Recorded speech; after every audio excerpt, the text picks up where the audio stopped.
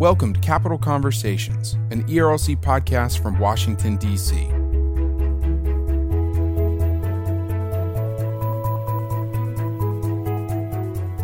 I'm your host, Jeff Pickering.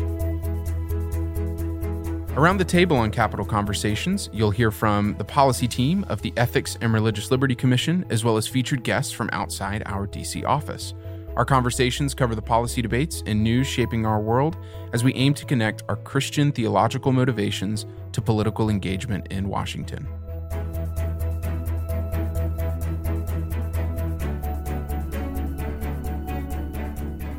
In this final month of 2019, we want to bring you Dr. Moore's keynote messages from this fall's ERLC Academy on the Hill.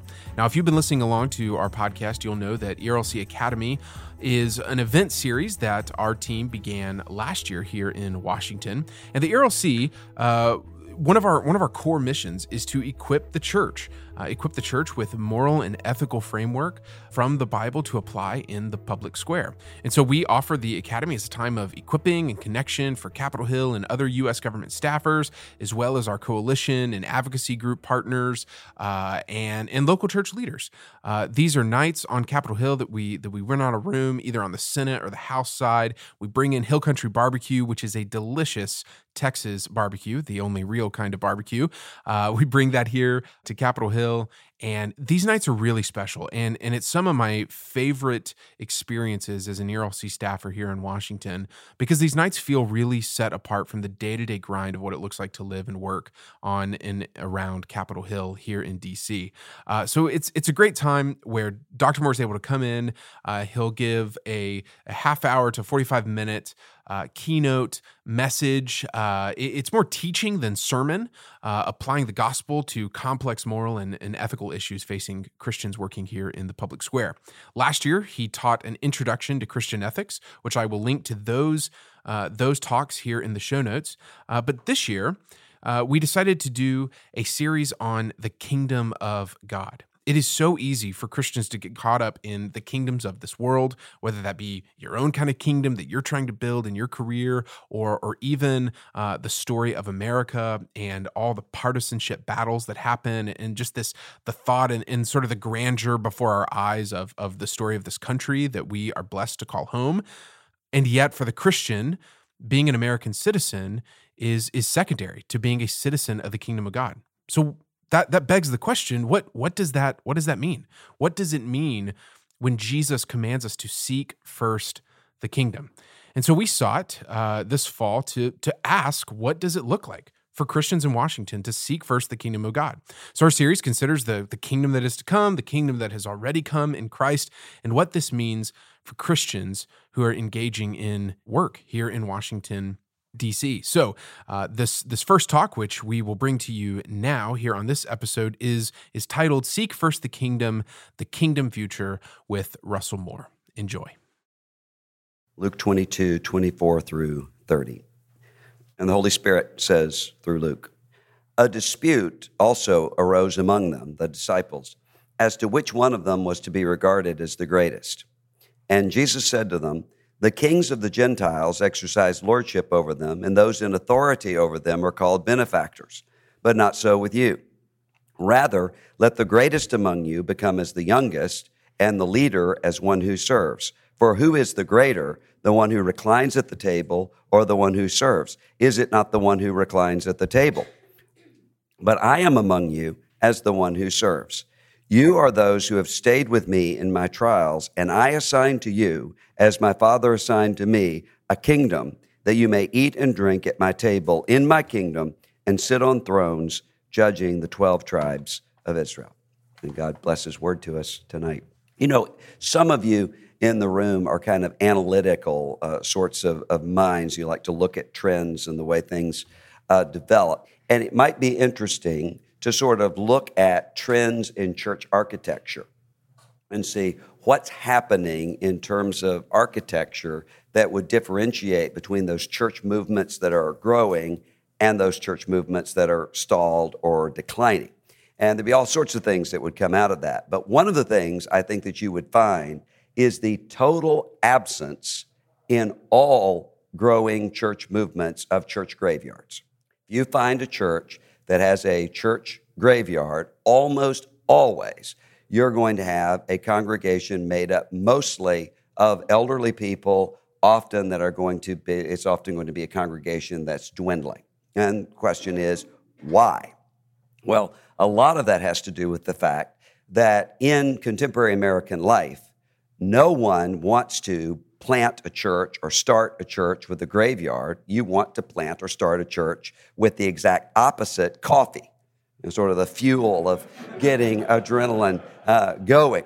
Because the presence of a graveyard is sort of a visual reminder to people in the congregation, there are dead people here, and everybody in this congregation is ultimately one day going to be dead. People think that's kind of a downer if you're trying to attract people into a congregation. Well, it's not that previous generations of churches didn't know that connection. They did, and that was the point. The point in having the church graveyard there on the grounds where the worshiping community was to make that point visually. These people were here where we are at one point, singing these songs, listening to these sermons, reading these scriptures, praying these prayers, and they belong to us and we belong to them. And one day they are going to be alive. So the church graveyard was a sort of ongoing statement of that church's commitment to resurrection from the dead. Now, we live in a time where that sort of statement is itself very uncomfortable because there is a cultural denial of death, as some philosophers have put it, that's sort of rooted in that natural fear of death that people have, but even more exacerbated by the feeling of a fear of irrelevance. The idea that one day I am going to die is awful, not just because I don't like to think about dying, but also because it challenges that assumption that I have, that all of us kind of naturally on our own have, that all of history has been moving toward me. And I'm the culmination of everything. I don't like to think about that whatever my contributions are and whatever my relationships are, those things are temporary. So if you come to this fundamental teaching in the New Testament where Jesus is saying, the kingdom of God is in your midst. All of the Gospels have Jesus going around and proclaiming and preaching the kingdom of God and saying the kingdom of God is at hand. In order to get that, we have to understand what's going on with that impulse behind the church graveyard, and we have to understand what's going on around that impulse that doesn't want to think about graveyards at all.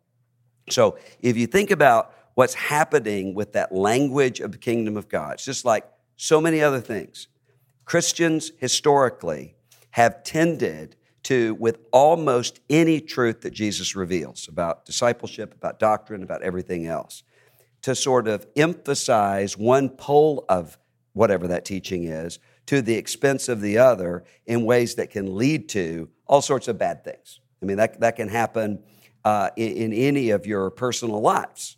If you focus on who you are in Christ, your sanctification in Christ, without also reminding yourself of the fact that you're a sinner, then what are you going to end up doing? You're going to end up sinning with abandon because you're not going to be guarding yourself against those areas of fallenness and depravity in your life. If you focus only on the fact that you are a sinner and you don't think about that you're made holy and you're sanctified in Christ, then what's ultimately going to happen? You're going to sin with abandon because you're going to give up in despair and say, if no matter what I do, I'm going to be sinning, I'm just going to, go to it and follow whatever that point of vulnerability is. And you see this with all sorts of things. So you have churches or Christian movements or even individual Christian lives, sometimes families, they kind of bounce back and forth between legalism and lawlessness and legalism. And the same thing is really true when it comes to the kingdom of God. When the kingdom of God is outlined in the New Testament, it's outlined as being both already, kingdom of God is here, kingdom of God is present, and the kingdom of God is yet to come. So you think about what Jesus is saying, for instance, in Matthew 24, when he says, if you see wars and rumors of wars, and you see signs in the heavens, you see all of the end is not yet. If somebody comes to you and says, I am the coming of Christ, I am the Messiah, don't believe him unless you see him levitating in the air in the eastern sky. That the end is not here. He's lying to you. So there's an already component and a not yet component. If you emphasize too much of the already, then what you're going to end up with is, in a personal life, a kind of perfectionism, which, in order to do that, what you have to do is to redefine the holiness of God so you can meet it, or redefine and deceive yourself about your own sin so that you can meet it. And in terms of our life together, what you end up with whenever the church overemphasizes the already nature of the kingdom, you end up either with a super spiritual version of the kingdom of God, where all that Jesus means by kingdom of God is forgiveness of sins and right relationship with God, maybe right relationship with one another, which is not the fullness of what Jesus is teaching. Or you end up with some sort of coercion, with a coercive state or a coercive church that says, well, what's the end result that we have in the new heavens and the new earth? You don't have people who are in rebellion against Christ, so therefore, we're going to make sure there's nobody rebelling against Christ. So you have all of these ways that the already, if it's the only focus, can distort the kingdom of God. Same thing happens, though, whenever you have the church that emphasizes what's future about the kingdom of God without emphasizing what's already here. Then you end up with church movements, for instance, that have said in the past, you can't pray the Lord's Prayer because that's something that belongs to the future kingdom. Or when Jesus stands up and talks about what life in the kingdom looks like in the Sermon on the Mount, that doesn't apply to you. That applies to people in the future who are in the kingdom.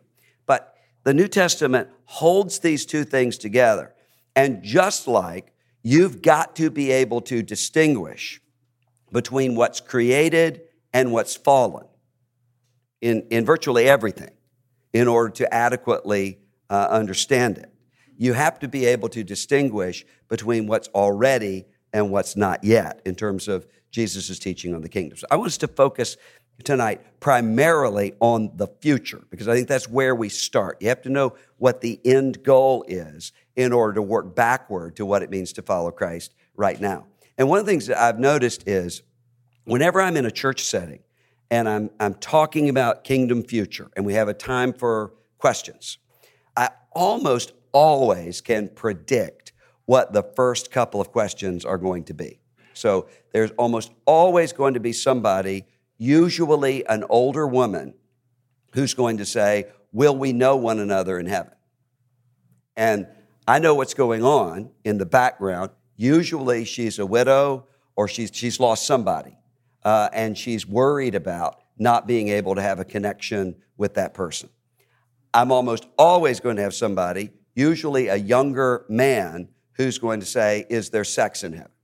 And same sort of thing is behind that. You have this understanding of saying, I know that I'm supposed to long for the kingdom of God. I know that I'm supposed to long for heaven, but what am I going to be giving up in order to get there? Well, I think that both of those questions are good questions, but both of them sort of are tests of the emergency broadcast system that show us that our teaching of the kingdom really isn't adequate, because we have this situation where often people within the Christian life, if you put them on a drug that made them tell the truth, many of them would actually be dreading the life of the resurrection.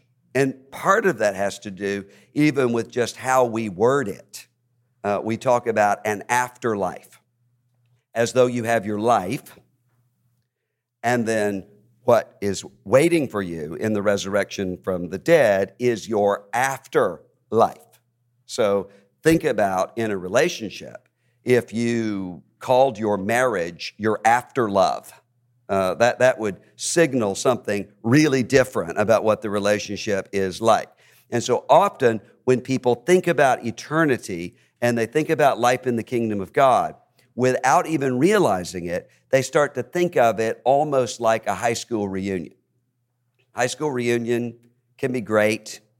Go back, see some people maybe you've lost touch with, but what's happening? Most of the time what you're doing is talking about, remember when so-and-so did that, remember when so-and-so did this, whatever happened to so-and-so, or so-and-so and so-and-so still together.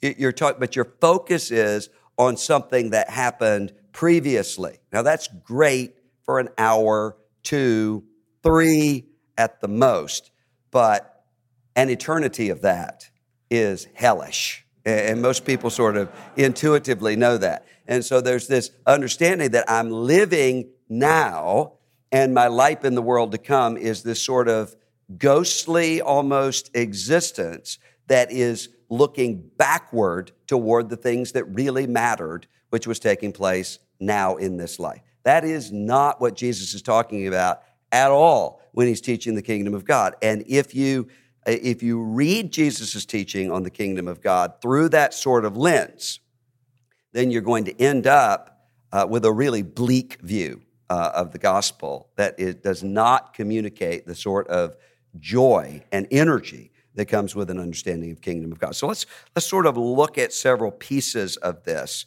The first thing is, in order to understand the kingdom of God, you have to understand creation. You have to understand that what Jesus is talking about is something that's not limited to those opening chapters of Mark or Matthew or Luke, not limited to sections in the book of Revelation or in some of the Pauline epistles. You're talking about something that is a story that's going all the way from Genesis chapter 1. In the beginning, God created the heavens and the earth. There's a reason, there's a purpose to the cosmos existing. And as the biblical storyline goes on, it explains to you why. Why is God creating a material universe? Why is God creating humanity in his own image? And the reason is Colossians chapter 1. All things are made through him, through Christ, through the Word. Everything is created, and all things are created for him. So Jesus, as human being, is the heir of everything that is created. He's the one that makes sense out of everything. If you don't understand him, then you don't understand the reason behind everything else. So the picture that you have of the kingdom of God is one where ultimately what you have is 1 Corinthians chapter 15. Jesus, after all things are put under his feet, he hands the kingdom over to God the Father that God may be all in all. So it is cosmic in its scope, which is why in Romans chapter 8, for instance, and Hebrews chapter 2, you have this, you have Paul and the author of Hebrews quoting from passages where it seems that human beings have everything under their feet. So you think of those Genesis passages in which God says, everything is under your feet. I've created you in my image. You have dominion over everything. David sings about that in Psalm chapter 8. New Testament comes in and says, the problem is everything is not under your feet. So you can say that, and sometimes it can feel that way until you have a hurricane headed towards your hometown, or until you find out that you have cancer cells growing in your body, or until you are camping in a grizzly-infested area with no weaponry. I mean, you don't have everything under your feet at that moment. Well, why? And the New Testament reveals, Romans chapter 8, that what has happened is that human beings who were created to image God and to carry the garden, that place of harmony between God and the created world, out into the wild. So to domesticate and to cultivate and to create culture throughout the world. That when sin enters the world, you have the created order not recognizing the image of God in humanity. Very different sort of conception of how the world works than the way that we're typically used to thinking about it in this sort of modern age, where we typically think of the cosmos as a technology almost, and we tend to think of ourselves as a technology. Wendell Berry's little book, Life is a Miracle, talks about even that metaphor of machine. You know, we use that language all the time. I do it all the time. We talk about somebody who's really, really good at something and say, she is a machine when it comes to whatever. Or I want to find out what makes that guy tick. You know, that sort of language that assumes a technological framework. That's not a biblical conception of the universe, which is relational in ways that sound kind of even weird. So that the creation is in revolt against its human rulers, doesn't recognize them. So if you want to use a technological term, it's almost like a code malfunction between two sorts of systems that aren't designed to work together, or a tissue rejection that's taking place. There's not a recognition of humanity as being in the image of God, which is why you have Jesus doing all of these really remarkable things that are included in the text of Scripture. So think of the nature miracles, for instance. On the water, you have a storm that comes through in the Lake of Galilee. Jesus says to the water, peace be still. Shut up, essentially. And the created order responds to him. Well, why? Because you have somebody who is the legitimate human heir to the kingdom of God. He is not implicated in the satanic fall, and he has the authority. This is especially in Mark, the authority of Jesus dealing with disease, in dealing with death, in dealing with nature. Even in Mark chapter 1, after Jesus is being tempted in the wilderness, the angels are ministering to him, and the wild beasts are with him. Now, why does Mark include both of those details? Because angels, Hebrews chapter 1, those created spiritual beings that we know very, very little about, are created to be servants to humanity as the image of God. Now, the order that we're in right now has been turned upside down so that you have principalities and powers ruling over human beings. And human beings are to have dominion over the beasts. There's to be a recognition of human image bearing that has been disrupted with the fall. So Jesus comes in, speaks to this, and you have this cosmic restoration in the person of Jesus Christ. You also have this fulfilling of all of these promises and covenants that are happening throughout the Old Testament. So God is saying, making a covenant with creation in Genesis chapter 6 through Genesis chapter 9. I will not destroy the world through water again. You have a covenant that is coming to Abraham. I will see to it that your offspring are heirs of the kingdom. Kings will come from you. A promise to David. One of your descendants is going to sit on the throne and is going to rule forever. Something that does not seem to be very possible when you start reading the rest of the text of 1 Kings, 2 Kings, 1 Chronicles, 2 Chronicles, really bleak group of kings who are consistently falling one after the other. So sometimes people who are working on Capitol Hill, one of the things that I find a lot is that sometimes you will have people who come here really idealistically and maybe think very highly of whoever it is that they're working for. And then they get here and they start to see, the person I'm working for is really kind of a jerk, or the person I'm working for is kind of a fraud. is a hypocrite. And that can sort of throw you when you start to think, well, if I couldn't even judge this, and here I am working, then how do I really know what's going on around me? Well, that's not unusual. You've got that happening throughout all of the lines of the kings of Israel, and it seems like the kingdom is completely going away until you have the coming of Jesus. So you have Jesus coming and saying, the kingdom is coming, and the kingdom is in fact here in Jesus Christ.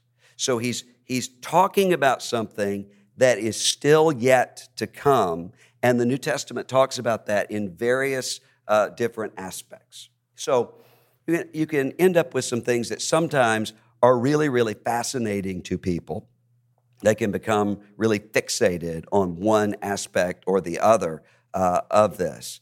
And then other people who, because of that, just completely ignore these things. So, for instance, Jesus talks about a great tribulation that is taking place. Well, when Jesus talks about, for instance, those earthquakes, those wars, those rumors of wars, sometimes what people want to do is to say, well, he's giving you clues and he's giving you signs.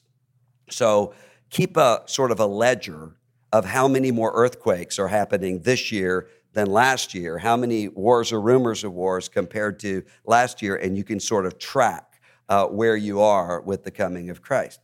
That's actually the opposite of what Jesus is teaching. What he's teaching is this stuff is going to happen. And why is he saying this? Because he's saying, I'm telling you all of this stuff ahead of time so that you don't freak out when it happens. When you endure suffering, when you endure persecution, I told you this was going to happen. This is not a surprise to me. So why does he have to do that? Well, for the same reason that somebody's got to tell a kid right before he goes through puberty, hey, this is going to seem like you're going crazy, but it's normal, it's natural, it's going to be okay. Here's why this is happening. Or somebody has to say to somebody, hey, this is what it's like when you have small children in the house. Doesn't mean that you're a bad parent because you're stressed and you're freaking out, or whatever the particular life stage is. You're told ahead of time. Jesus says you're going to have tribulation, and you're going to have these birth pangs that are taking place. They start in the first century, and they intensify. It seems like there's an intensification at the very end, but it's not a different sort of thing. It's the same sort of phenomenon, just intensified. Same thing with this language of Antichrist. So you think about the 666. A lot of times, people will change their phone number if they have 666 in it, or there have been people who petitioned the city council. They don't want 666 in their address. I get it. I wouldn't either.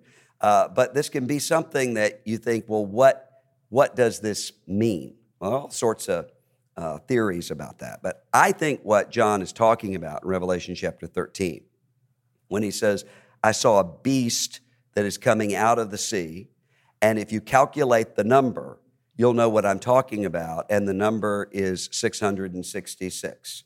Is not anything particularly complicated to the people who are hearing this. It's not a hidden code where you come in and start counting letters in people's names or translating their names into Hebrew, and it's not what's happening here. Instead, you think about that way of intensifying something into three. God is holy, holy, holy. That number of perfection, seventh day of creation, when God rests in what he has created. Here you have this phenomenon of the sixth day of creation. What is the end of the sixth day? It's the human being. So you have human being, human being, human being. You have humanity unleashed from the lordship of God, magnifying itself over God. And then what's the end result of that? The end result of that is you don't end up with people becoming more humane. You end up with people becoming more animal-like. So if you overestimate what it means to be human, you end up actually becoming an animal. That's what happens with Nebuchadnezzar. He gets this human power. He assumes that this means that he's a god and that people should worship him.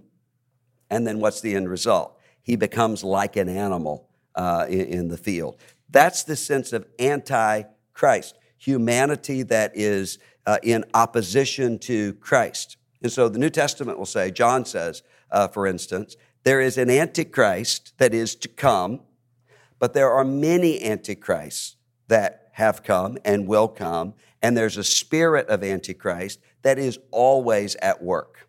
So the question in any given age is not, let me figure out who baby Damien is, that's the coming antichrist, and figure out whether it's ethical to kill him. That's not the question. Question is, in every era, and actually in every human life, there is a pull toward antichrist. And John gives you examples of that. When I say that I have no sin, I deceive myself, I call God a liar, and I'm working within this spirit of antichrist. And this is all moving toward that culmination of the kingdom that Jesus talks about, which is the coming of Christ, the judgment, and the resurrection from the dead. Resurrection of both those who are in Christ and those who are not.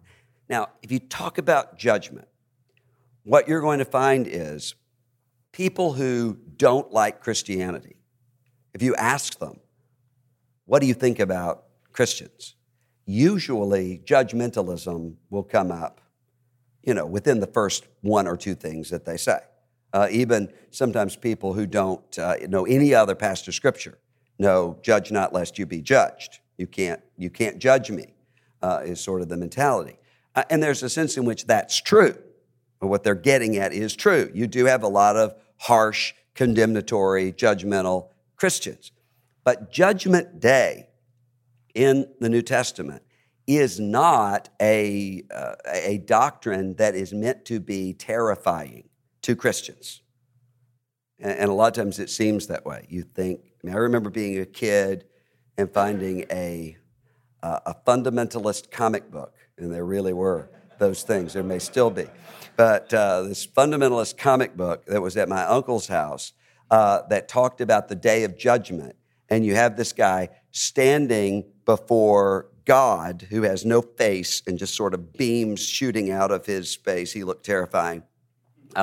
And you have a movie being shown of everything that has happened in this person's life.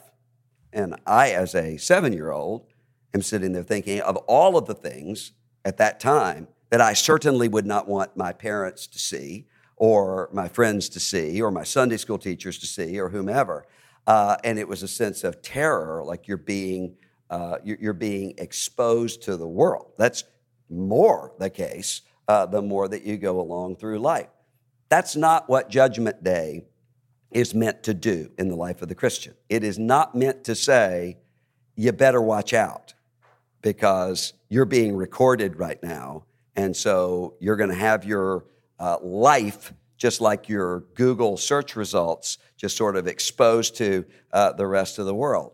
That's true, but the point of Judgment Day is to free people from a sense of meaninglessness, for one thing, because there are all sorts of injustices that you're going to face in your life, and you can easily keep a record of those things and grow into a kind of bitterness toward those things, or you can understand there is an accounting for this, ultimately.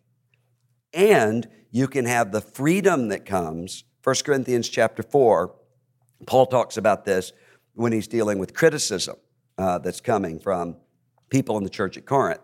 And he says, I consider it a small thing to be judged by you or by any human court. He says, in fact, I do not judge myself. And why? Because I give an account at the judgment seat of Christ. At the coming of Jesus, you have a judging and you have a resurrecting. You have the reversal of the effects of death that takes place. So you have one group of people who become heirs of the kingdom of God, another group of people those who refuse to embrace the grace of God, who are sentenced then to everlasting condemnation.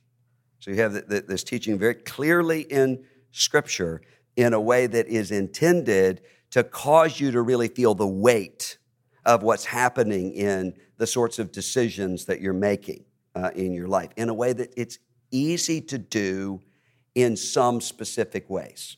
So you may have kids in super, super high achieving sorts of families where everything is on them from seventh grade onward, if not even earlier, sometimes as early as pre-K.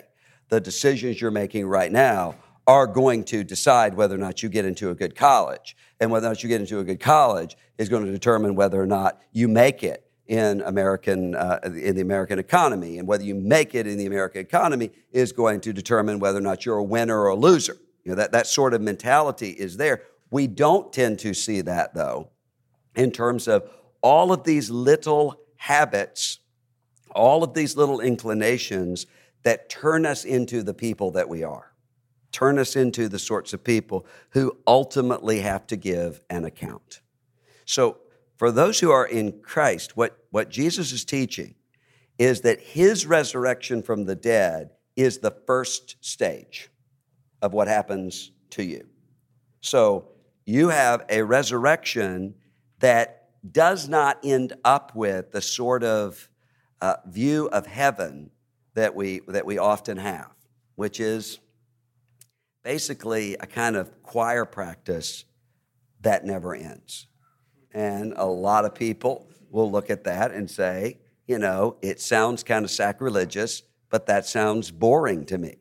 And my response to them is, that's boring. That is boring. That is not what Jesus is promising. Instead, he says, I'm giving to you life. And he says, this life is, you experience a little bit of it. You have little signposts of life right now that is then translated into a life that you can't even understand or know or comprehend right now. It's like explaining quantum physics to a 2-year-old. You can't do it. You can't make that sort of connection. So you have to do it with these analogies. And so Jesus says the rule and the reign that's waiting for you means that faithfulness in small things in the short term ultimately ends up in rewards. The Scripture uses that language. Scripture uses the language of crowns. Problem is we don't understand crowns in a world where, there's a tiara for the beauty pageant winner. Queen of England has a crown, but she doesn't do a lot. She does a little bit more these days than she ordinarily does, but she doesn't have a lot of actual, nobody's really that afraid of Queen Elizabeth II. But a crown signified ruling authority, which is what Jesus is saying to James and John. He says, you serve, and as you serve in these little things, I am putting you over ruling and reigning in the kingdom of God. What does that look like? We don't know. But he says this is an inheritance. There is a life that takes root there. And so what that means is it then recalibrates the way that you see the life right now that the Scripture says is a vapor. You recalibrate the way that you see it because most of your life is not only yet to come, most of your life is incomprehensible to you. So Jesus is saying the problem is all of these sorts of petty disputes, who's greater? Most people don't explicitly have those. James and John tend to say whatever's on their mind in the New Testament. Most people don't do that. We find all sorts of more subtle ways to indicate I'm better than you are. Jesus says the problem is you're so pitiful because you don't even understand what life actually is. The life that you're experiencing right now is just an internship for the life that actually is waiting for you. And so I often tell people the sorts of anxieties that we have and the sorts of disputes that we get into, it's kind of like the kid who's running for class president of his kindergarten. And, if he loses and he's sad and he comes home, it's okay to say, oh, sorry you lost student president election.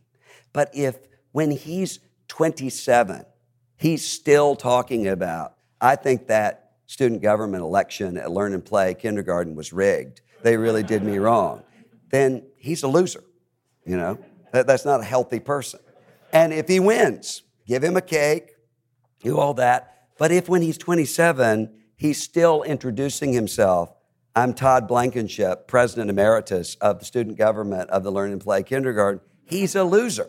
Those things are nothing compared to your identity. That's what Jesus is teaching in terms of the kingdom of God. So he says, God is restructuring everything in the creation. He is ultimately redeeming and reconciling everything in the creation, not every specific thing, but every kind of thing. So that what we end up with is a creation, a new creation that includes rocks and waterfalls and animal life and who knows what else, and responsibility, carrying out of responsibility. So if you're keeping this view of the kingdom future in mind, then what does that do? Well, it's intended to do a number of things. One of those things is to eliminate fear of death.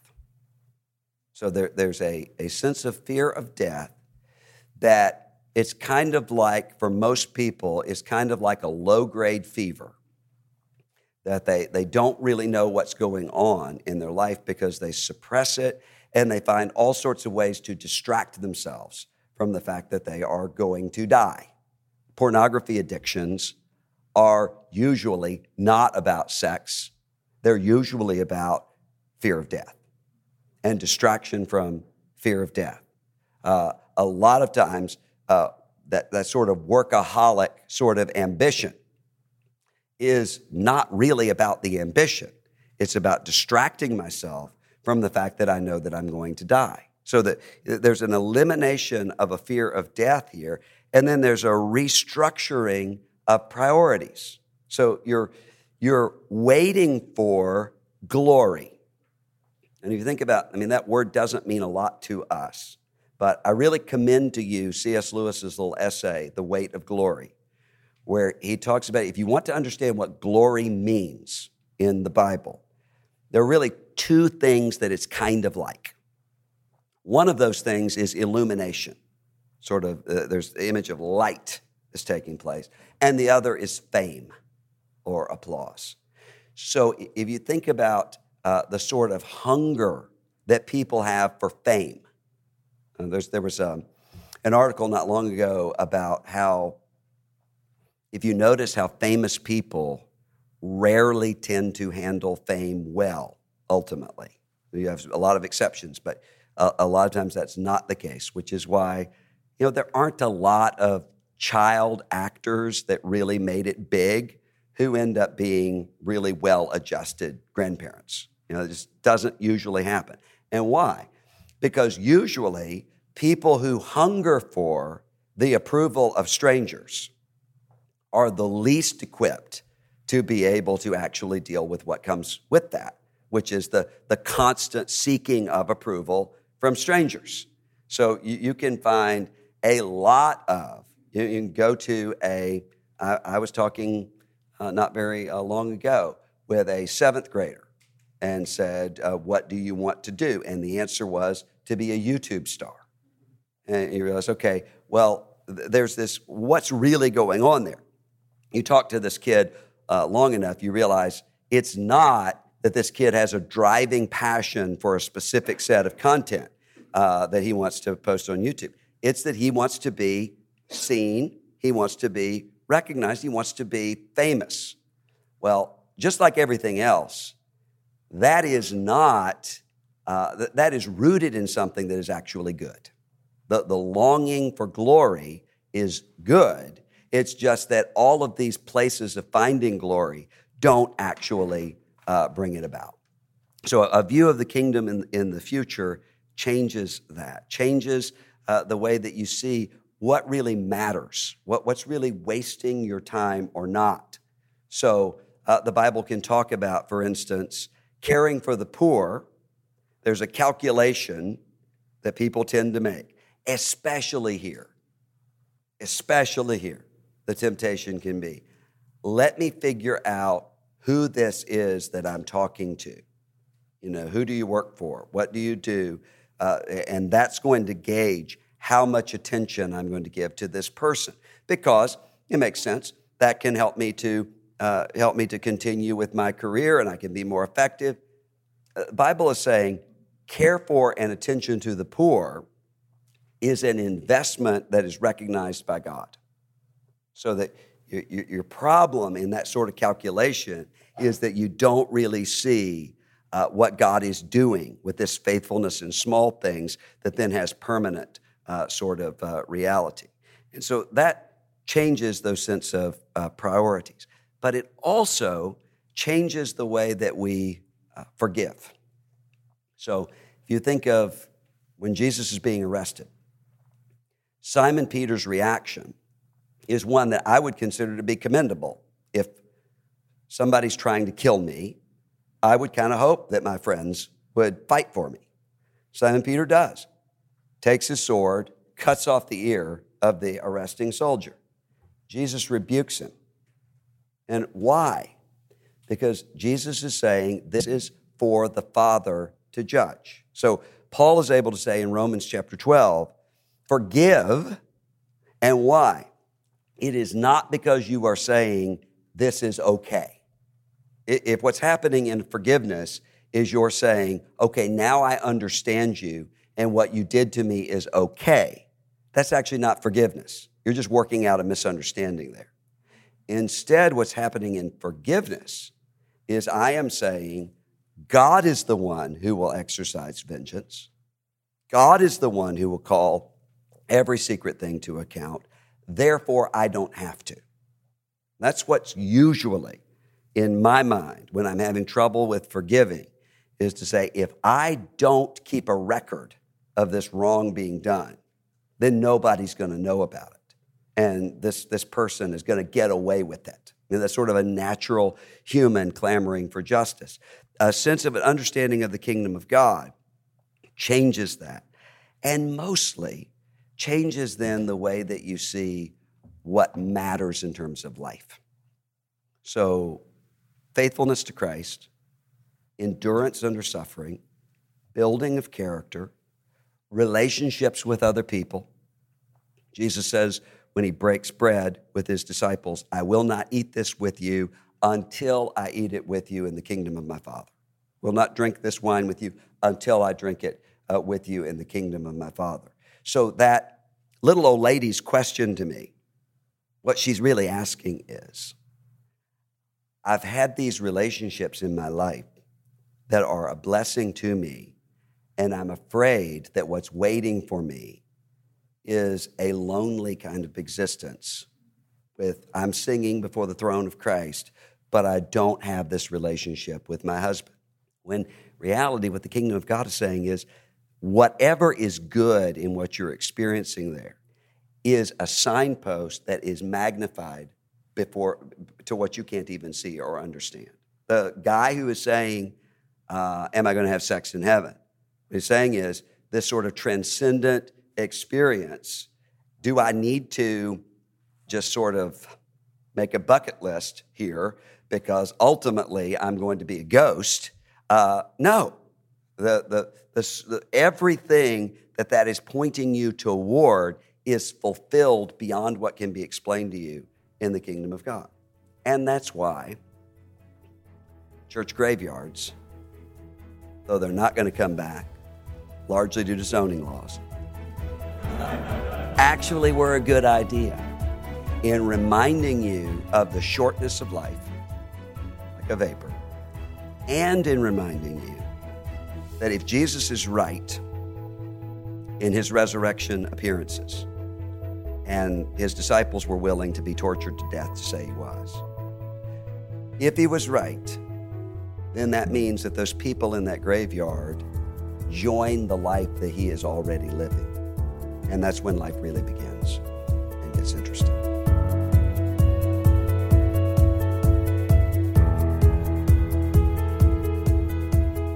This is Capital Conversations, an ERLC podcast from Washington, D.C. Thanks to our production team, Gary Lancaster, Marie Delph, and Conrad Close, for getting this episode published online. Resources from this conversation are available at ERLC.com, along with additional podcasts, videos, and articles to equip you and your church.